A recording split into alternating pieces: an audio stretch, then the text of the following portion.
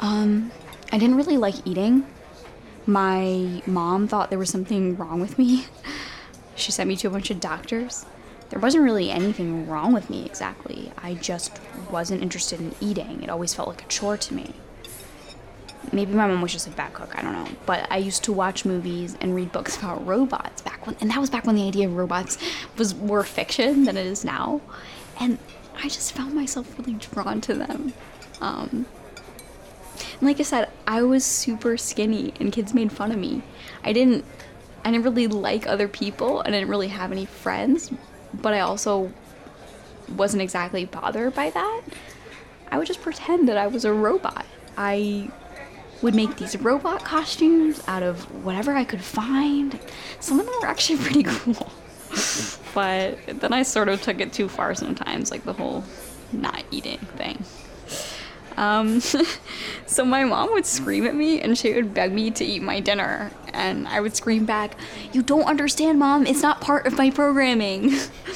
I mean, she didn't understand. She just thought I was disturbed or crazy or something. I was just a 7-year-old. My name is Laura Reeser, and I am a Singupunk. So most New Yorkers I know are the normal robot apocalypse fearing Americans just like anyone else in the country. However, if you live in New York City, you may have heard of a new fad that's gaining momentum. Maybe you've seen it graffitied on some bathroom wall, or maybe someone you're friends with on Facebook identifies as part of it. Maybe it's even traveled to your city as well. It's called Singupunk, and today we talk with one of its members about her life as a Singupunk and ultimately her quest to obtain something seemingly unobtainable. This is Our New City, the reports on the ever-changing, always going-ons of New York City and beyond. I'm Max Cook.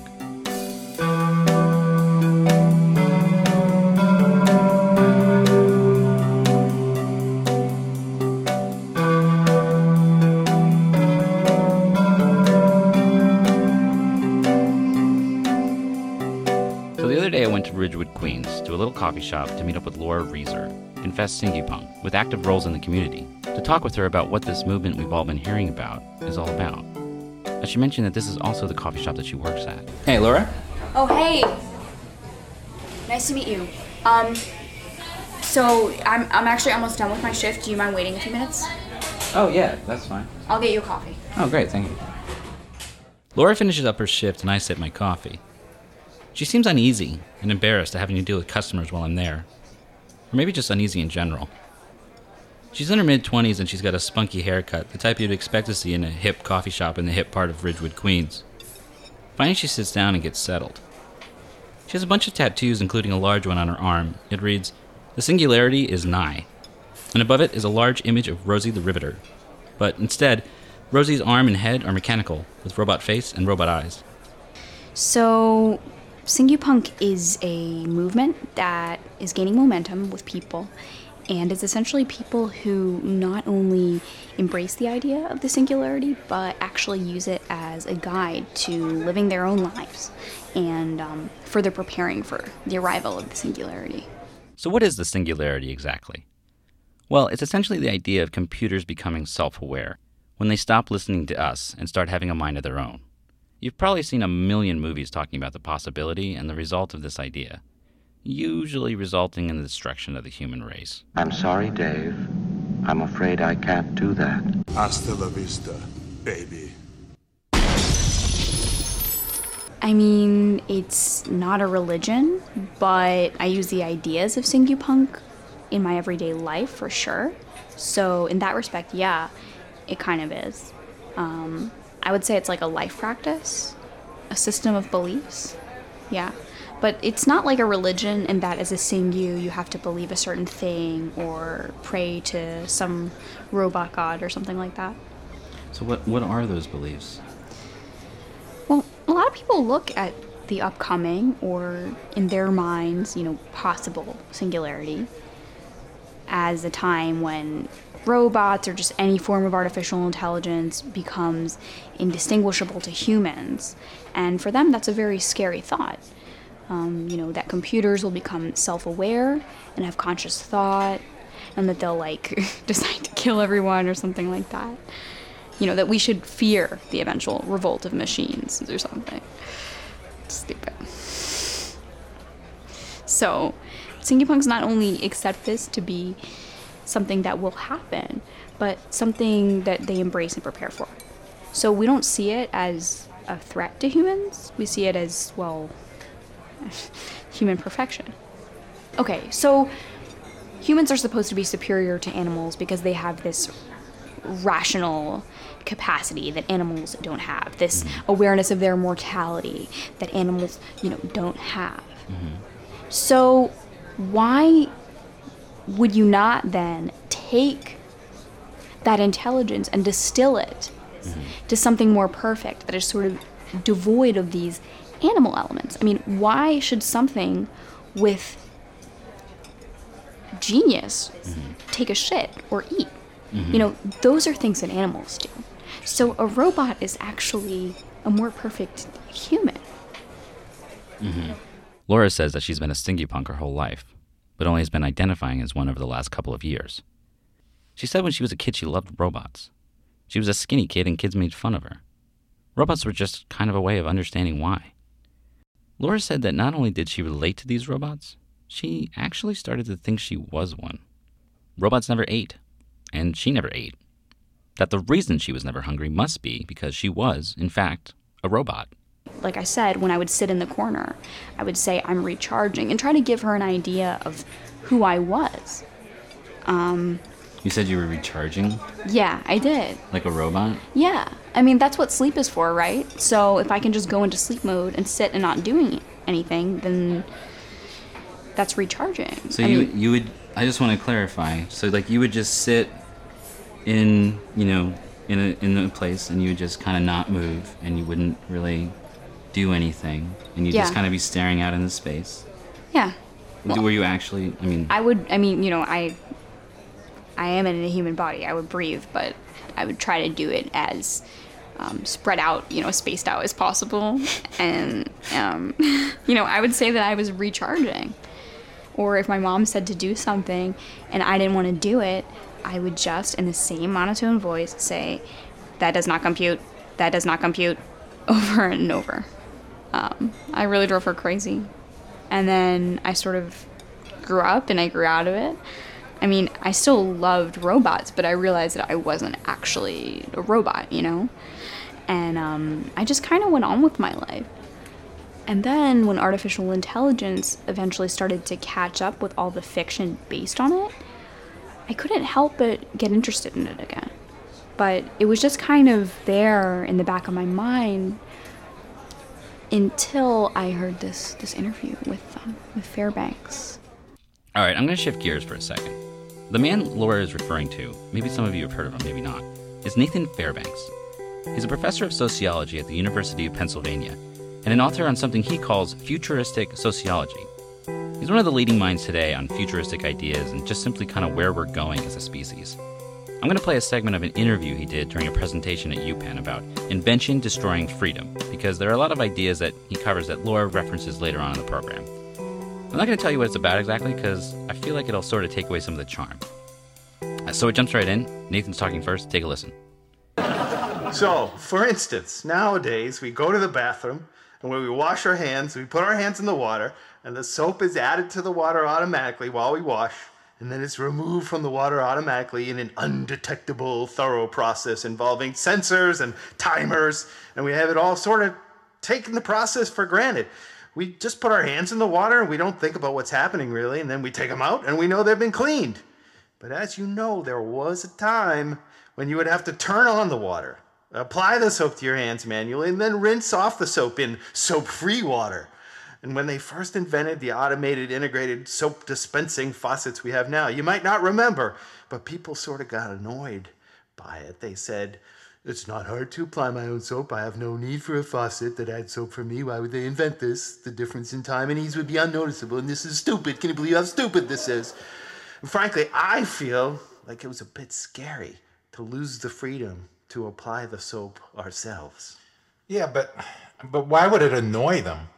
Well, they were annoyed because it seemed like, such a waste of human endeavor to I don't know, it made an activity that was already so easy, moving your arm 10 inches, grabbing a thing and putting it down, it made that easier. To them, the automated soap integrator saved them, 1 second of their day? It wasn't something they needed, and I feel like they were defensive about it, as if they'd been insulted. The idea that they needed something to do this for them. Okay, but why not just ignore it? Just buy your own soap like before. Why, in the first place, did soap move into this less physical form and more into the automated soap cartridge dispenser industry that we have today? The decision to make soap integrated was in fact chosen by the people. It wasn't forced on them. After all, there are still artists that make soap in bar form and, little artisanal shops or custom boutique websites. If you really wanted soap in bar form, you could just not install the stupid soap cartridge in your automated soap integrator and then just use it like before. Well, that's exactly it, isn't it? We don't really want to, do we? People initially fought the idea thinking that they didn't need it. But then, when faced with it, it's kind of nice not to have to do it, isn't it? If it exists and it takes something we as humans have to do and it does it for us, it feels like we as humans have gained something by that. Like we have gained time and therefore life. It's like we're chipping away at our mortality, one automated soap cartridge at a time. Well, but, I talk to people at parties and people I know. I listen to them go on and on about how they've got this bar of soap and made from beeswax or whatever. And sometimes they even march me into their bathroom so they can show me their soap. But for them, it does seem to be important. But not to you, it seems. Well, I have to admit, I just use the soap in the integrator. I personally don't really need to be using artisanal hipster soap bars. But, that's just me. But you see, that's what soap has become. It's been reduced to a hobby. It's like at the turn of the century when people started listening to vinyl records instead of MP3s. It was clearly not the easiest way to listen to music. But they felt like they were losing something in the ease of listening. But now, nobody really even listens to vinyl or MP3s anymore either. Well, some people still listen to vinyl. But less than at the turn of the century, and certainly much less than in the 70s. It's a fad, it's waning, and it'll continue to wane just like your friend's artisanal soap will eventually wane. We don't need to listen to vinyl, so when we do it, it's not for the function, it's for the recreation. Once we move something from necessity to recreation, it's only so long before it wanes from existence. Yeah, but really, isn't all music just recreation in the first place? Are you saying that music is waning from existence? No, because music serves a purpose. Technically, in my mind, music isn't recreation by the definition that bars of soap are recreation. There's necessity in music. We're not talking about listening to music. We're talking about listening to music on vinyl. The music almost isn't the fun part about listening to vinyl. It's the listening to vinyl part that's fun. It's a novelty. And that's what soap is now. It's become a novelty. It's something you talk about at parties, and it's something you show your friends. If you think about it, it's kind of ironic. We've actually used the time we've gained from not having to use soap to now choosing to talk about soap as a recreation.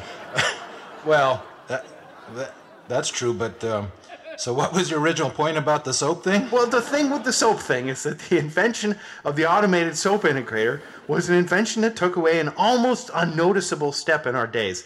Like all inventions, the point of an invention is to take away a burdensome or annoying or impossible step towards something we're looking to achieve. But what ultimately are we trying to achieve? Well, like in the case of the soap integrator, it's just taking this one small step of having to apply soap to your hands. Like, why not have it be just one step? It's just like any invention. I don't understand how removing that one step from my day has taken away any freedoms I once had. I can still buy soap bars, and I can still choose not to buy bars of soap. Okay, I'll admit it's a little hard to explain, but think about it like this: some inventions take away small steps, but others take away large steps. Like walking from point A to point B, that would normally take 24 hours, a whole day.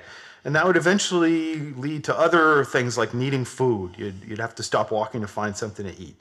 You'd need shelter. You'd have to stop and find a place to sleep throughout the journey, or general possible dangers to health and safety. It was a big step. Then, with the invention of the car, you could travel that same step in a few hours. So now, not only you're removing one large noticeable step, but the many tiny steps that are connected to it. So now you're never having to worry about food. You don't have to worry about wearing out your shoes. You're not worrying about your muscles aching. These are now parts of your life you have zero contact with ever again. And what we don't realize is, like trusting a machine to dispense soap into our water instead of applying it ourselves, inventions like the car have a rather large trade-off for reducing that step. The trade-off for that step is every time we make that trade, we trade a little bit of our freedom. Yeah, but how? I'm getting there. See, people thought the soap injector was a stupid invention because the step from the action was so small. But that's what it was. It was, in fact, a step. And invention's purposes are to reduce steps humans have to do for themselves. And no matter how small the step, people eventually just started using the automated soap integrators. And nobody even remembers applying your own soap or that they once preferred it. As a human, you fight the change, then eventually you accept the change, and that becomes the new perspective of what it means to be human. My father remembers a time when people applied soap to their own hands, and he sneers at me for letting a machine do it, as if I lost something by letting a machine do it for me. Whereas his father remembers a time when there was, only a limited supply of hot water in a tank, and then the water would run out and it'd be really cold, and my father doesn't know how good he had it, blah, blah, blah. That's sort of a weird example, but I'm trying to stick with the soap thing. The point is, there's an evolution of hand washing, just like anything else. Whether people think they need it or not, it's something that continues to evolve. And I'm asking, towards what end? Essentially making a thing we all have to do exponentially smaller, eventually leading it towards something we don't have to do at all. Essentially reducing the activity to the point of extinction. And with the loss of the activity, we have a loss of freedom. We have a loss of options and a loss of purpose. We're simply less, and the bigger the step we destroy, the more smaller steps are destroyed with it. Soon, maybe, we as humans, we won't even walk anymore because the necessity for walking will just cease to exist.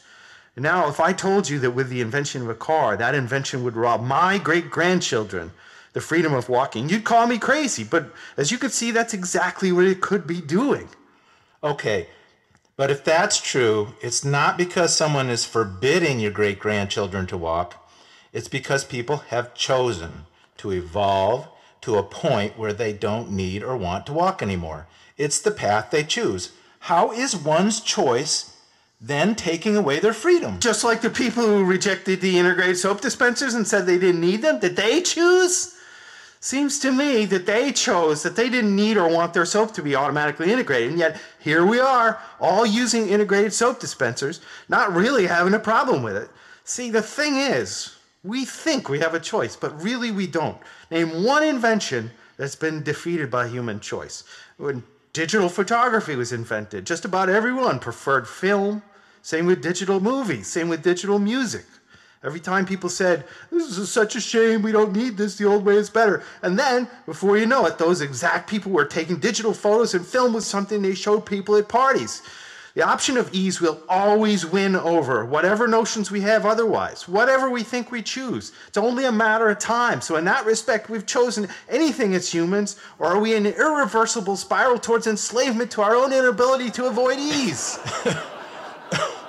Enslavement, a little dramatic, don't you think? Sure, yes. But that's the trick of it. It will always seem dramatic, but it's happening every second of every day. And it's not under our control. Let me put it this way. We don't know what our purpose is on this planet. The best guess we have as to why we're here is, to do things. And while we're doing things, while progress moves on, it seems our purpose in progress is to actively destroy the things we're needed to do. By saying the purpose of our existence is to advance progress, is to eventually make our existence obsolete. We're like the universe's homeowners. And with everything we clean or fix, there's one less thing to clean or fix. And eventually our house will be so clean and so fixed, we'll actually have no purpose and we'll simply cease to exist like a light dying in the sky. So you see, In terms of these steps we take out of our lives, we're not reducing steps to reach a higher place. We're merely destroying the steps as we climb them, leaving the human race in a perpetual, frantic, feverish sprint up a staircase that never goes any higher.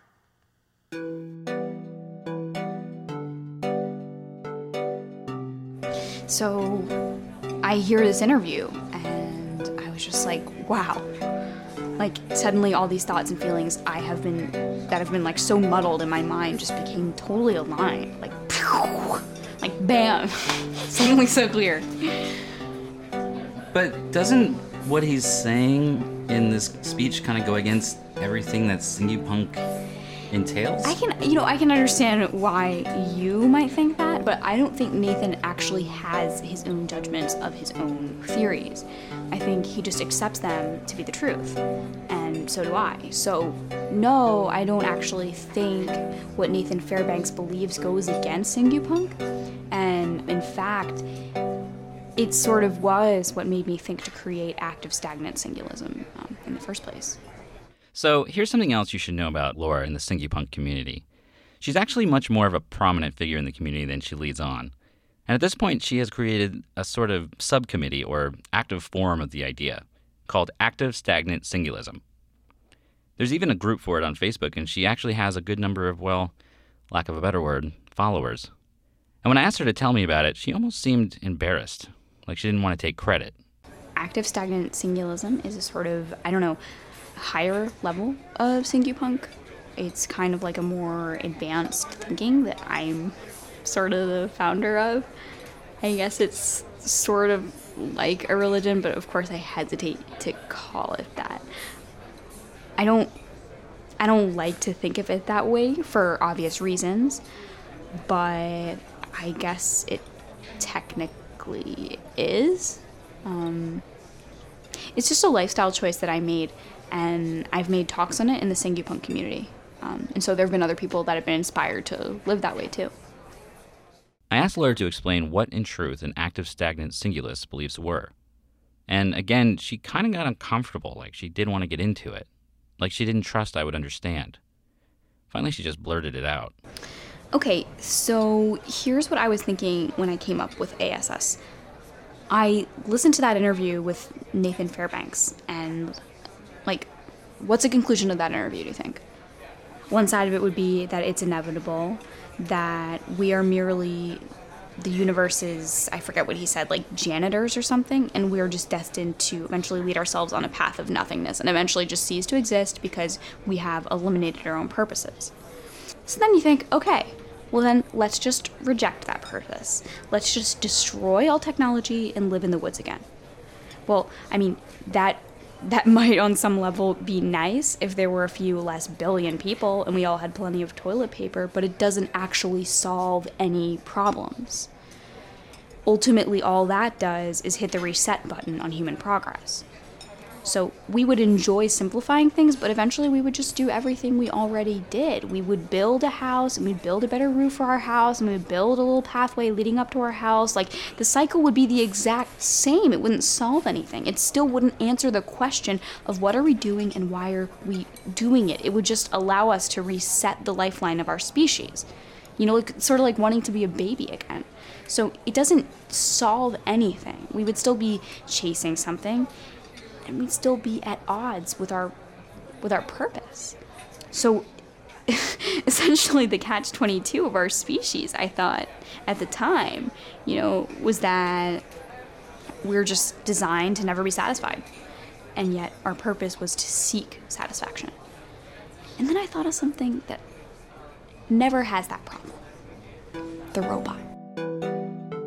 The robot it has a program, and it executes that program. It doesn't have a satisfaction level, and it doesn't even have real desires. Desires that need to be achieved to then have a feeling of satisfaction gained, quickly followed by just the next desire. As humans' purpose is perpetually moving, a robot stays still. It does what it was created to do, and that's it. It just does it. And the idea just felt so, free, almost. To be free of the constant ups and downs of chasing, hunting your next desire only to instantly feel hungry for the next desire. And that's what active stagnant singulism is. It's living your life denying the chase of satisfying your desires. I asked her how, as an active stagnant singulus, one practiced this. I could tell that Laura was getting a little excited talking about this, honestly. But everything she said was contained, almost controlled. I almost got the sense that she was keeping her excitement caught in the back of her throat, preventing it from coming out. So active stagnant singulism is pretty tricky. And honestly, it takes a lot of commitment. Essentially, it goes like this. If you were to just eliminate all desires in your life, you would be exactly, like I said, like a robot. But like I also said, we aren't really robots, are we? We're humans. And to eliminate desire would in some way eliminate our humanity, right? And I don't even think that's exactly what we're aiming for, to be lifeless, monotone drones or anything, because that would be just as fake as denying our programming or our purpose anyway. So the practice of active stagnant singulism isn't to eliminate desires. It's to live your life denying the chase of those desires. And the only way to live with desires you can't satisfy is to keep, kind of a constant. The only way to learn how to deny something is to entrench yourself in it. So what does that mean exactly? So I keep myself intentionally, almost artificially, in a state of complete unsatisfaction 100% of the time. Yeah, you just heard that right. 100% unsatisfaction. All the time. You know that little itch on your face? Try not scratching it. Ever. Now, if you're already a little confused, hang tight. This gets a little confusing, but stick with it, I promise. It is impossible to never desire something. So to be entrenched with unsatisfaction actually creates in our mind and our bodies the exact harmony the conflict initially creates. It's almost like a rehab. It's like a detox. If I'm thirsty, I deny myself water. When I have to drink, I drink too much till I get a stomachache because my thirst, or lack thereof, it shouldn't impact how I think or how I feel. And even when I go on a date, I don't expect to see him again because his evaluation of me doesn't actually impact me. When I apply for a new job, I expect to not get it. I'm agreeing to do this interview, but I don't care if anyone really listens to it because I know that if they do, they won't bring meaning to my life. And a lot of people say that just sounds like pessimism. You're just giving up so you can't fail. And I hear that a lot, but they're wrong. It's not that I don't have desires. It's that I don't let my desires feel satisfied. And in that struggle, life propels itself because that's the only time we feel alive. I'm thirsty. I do want a boyfriend. God knows I do. I want this interview to bring some meaning to someone else and therefore bring meaning to my life. I want all these things intensely, but what's what's different about what I'm doing and what someone else might do is I don't kid myself that achieving these things will ever bring purpose to my life. You see what I'm saying? And by artificially keeping them unsatisfied, my desires, I'm rejecting the urge that we as humans have to continue chasing endless, meaningless desires. And by keeping them solidified, by keeping them never satisfied, in my mind, it's essentially freezing in time, the only time we as humans actually live. So how is this affecting you? Like, how are you actually feeling while living like this? I mean, yeah, it's hard at first, for sure. But what I'm finding is that slowly and surely, I'm starting to kind of level out.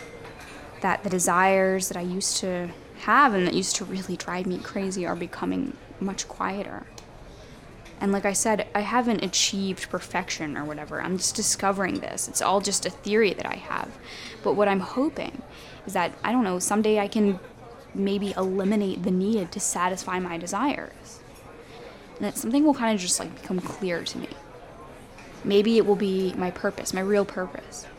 And maybe then, like the robot, I will finally be able to execute my programming. The program that I was meant to execute. I'll be honest with you, in the coffee shop, I'm a little bit stunned right now. But I just can't resist but ask my next question. But wouldn't you in that moment kind of finally figuring out your own true purpose, finding out that level of enlightenment to like see your programming, wouldn't you be forced to find satisfaction in that? Wouldn't it kind of just be like a long con on you? Like the whole time you're rejecting satisfying your desires, like wouldn't you just be ultimately satisfying a bigger desire, and then wouldn't you instantly just be brought back to square one? Well, when you think of that moment, yeah. And even when I think of that moment now, yeah, I can't help but remember that I'm still aware of a level of consciousness that I'm trying to obtain.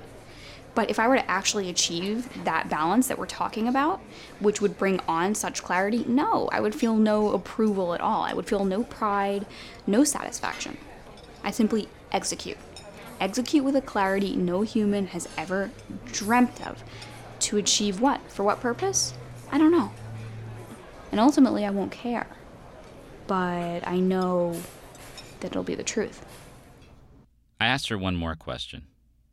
I asked her how she would feel tomorrow if robots did actually become self-aware and take over, like in the movies. If the singularity existed tomorrow. If robots actually do what people are afraid of, if they actually become so advanced that they skyrocket into self-awareness, and they have no need for us, and they wipe us out, or just expand to the point of overtaking us, I honestly don't think that I would have a problem with it.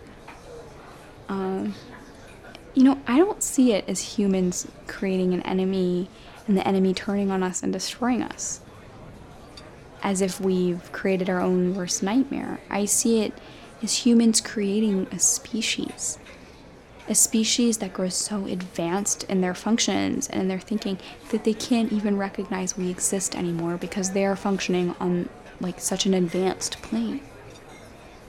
And I just see that as something so beautiful.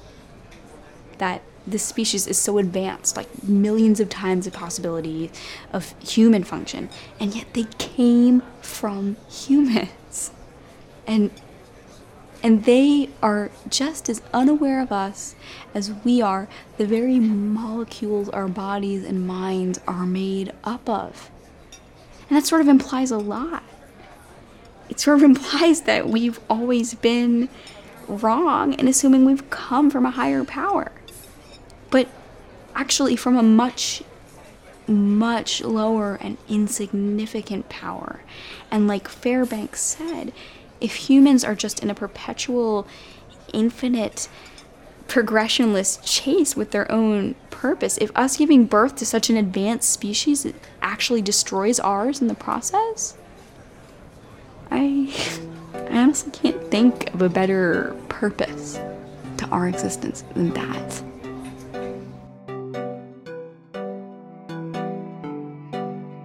Laura Reiser lives in Ridgewood, Queens. She's 26 years old and she works at a coffee shop. This is Our New City. I'm Max Cook.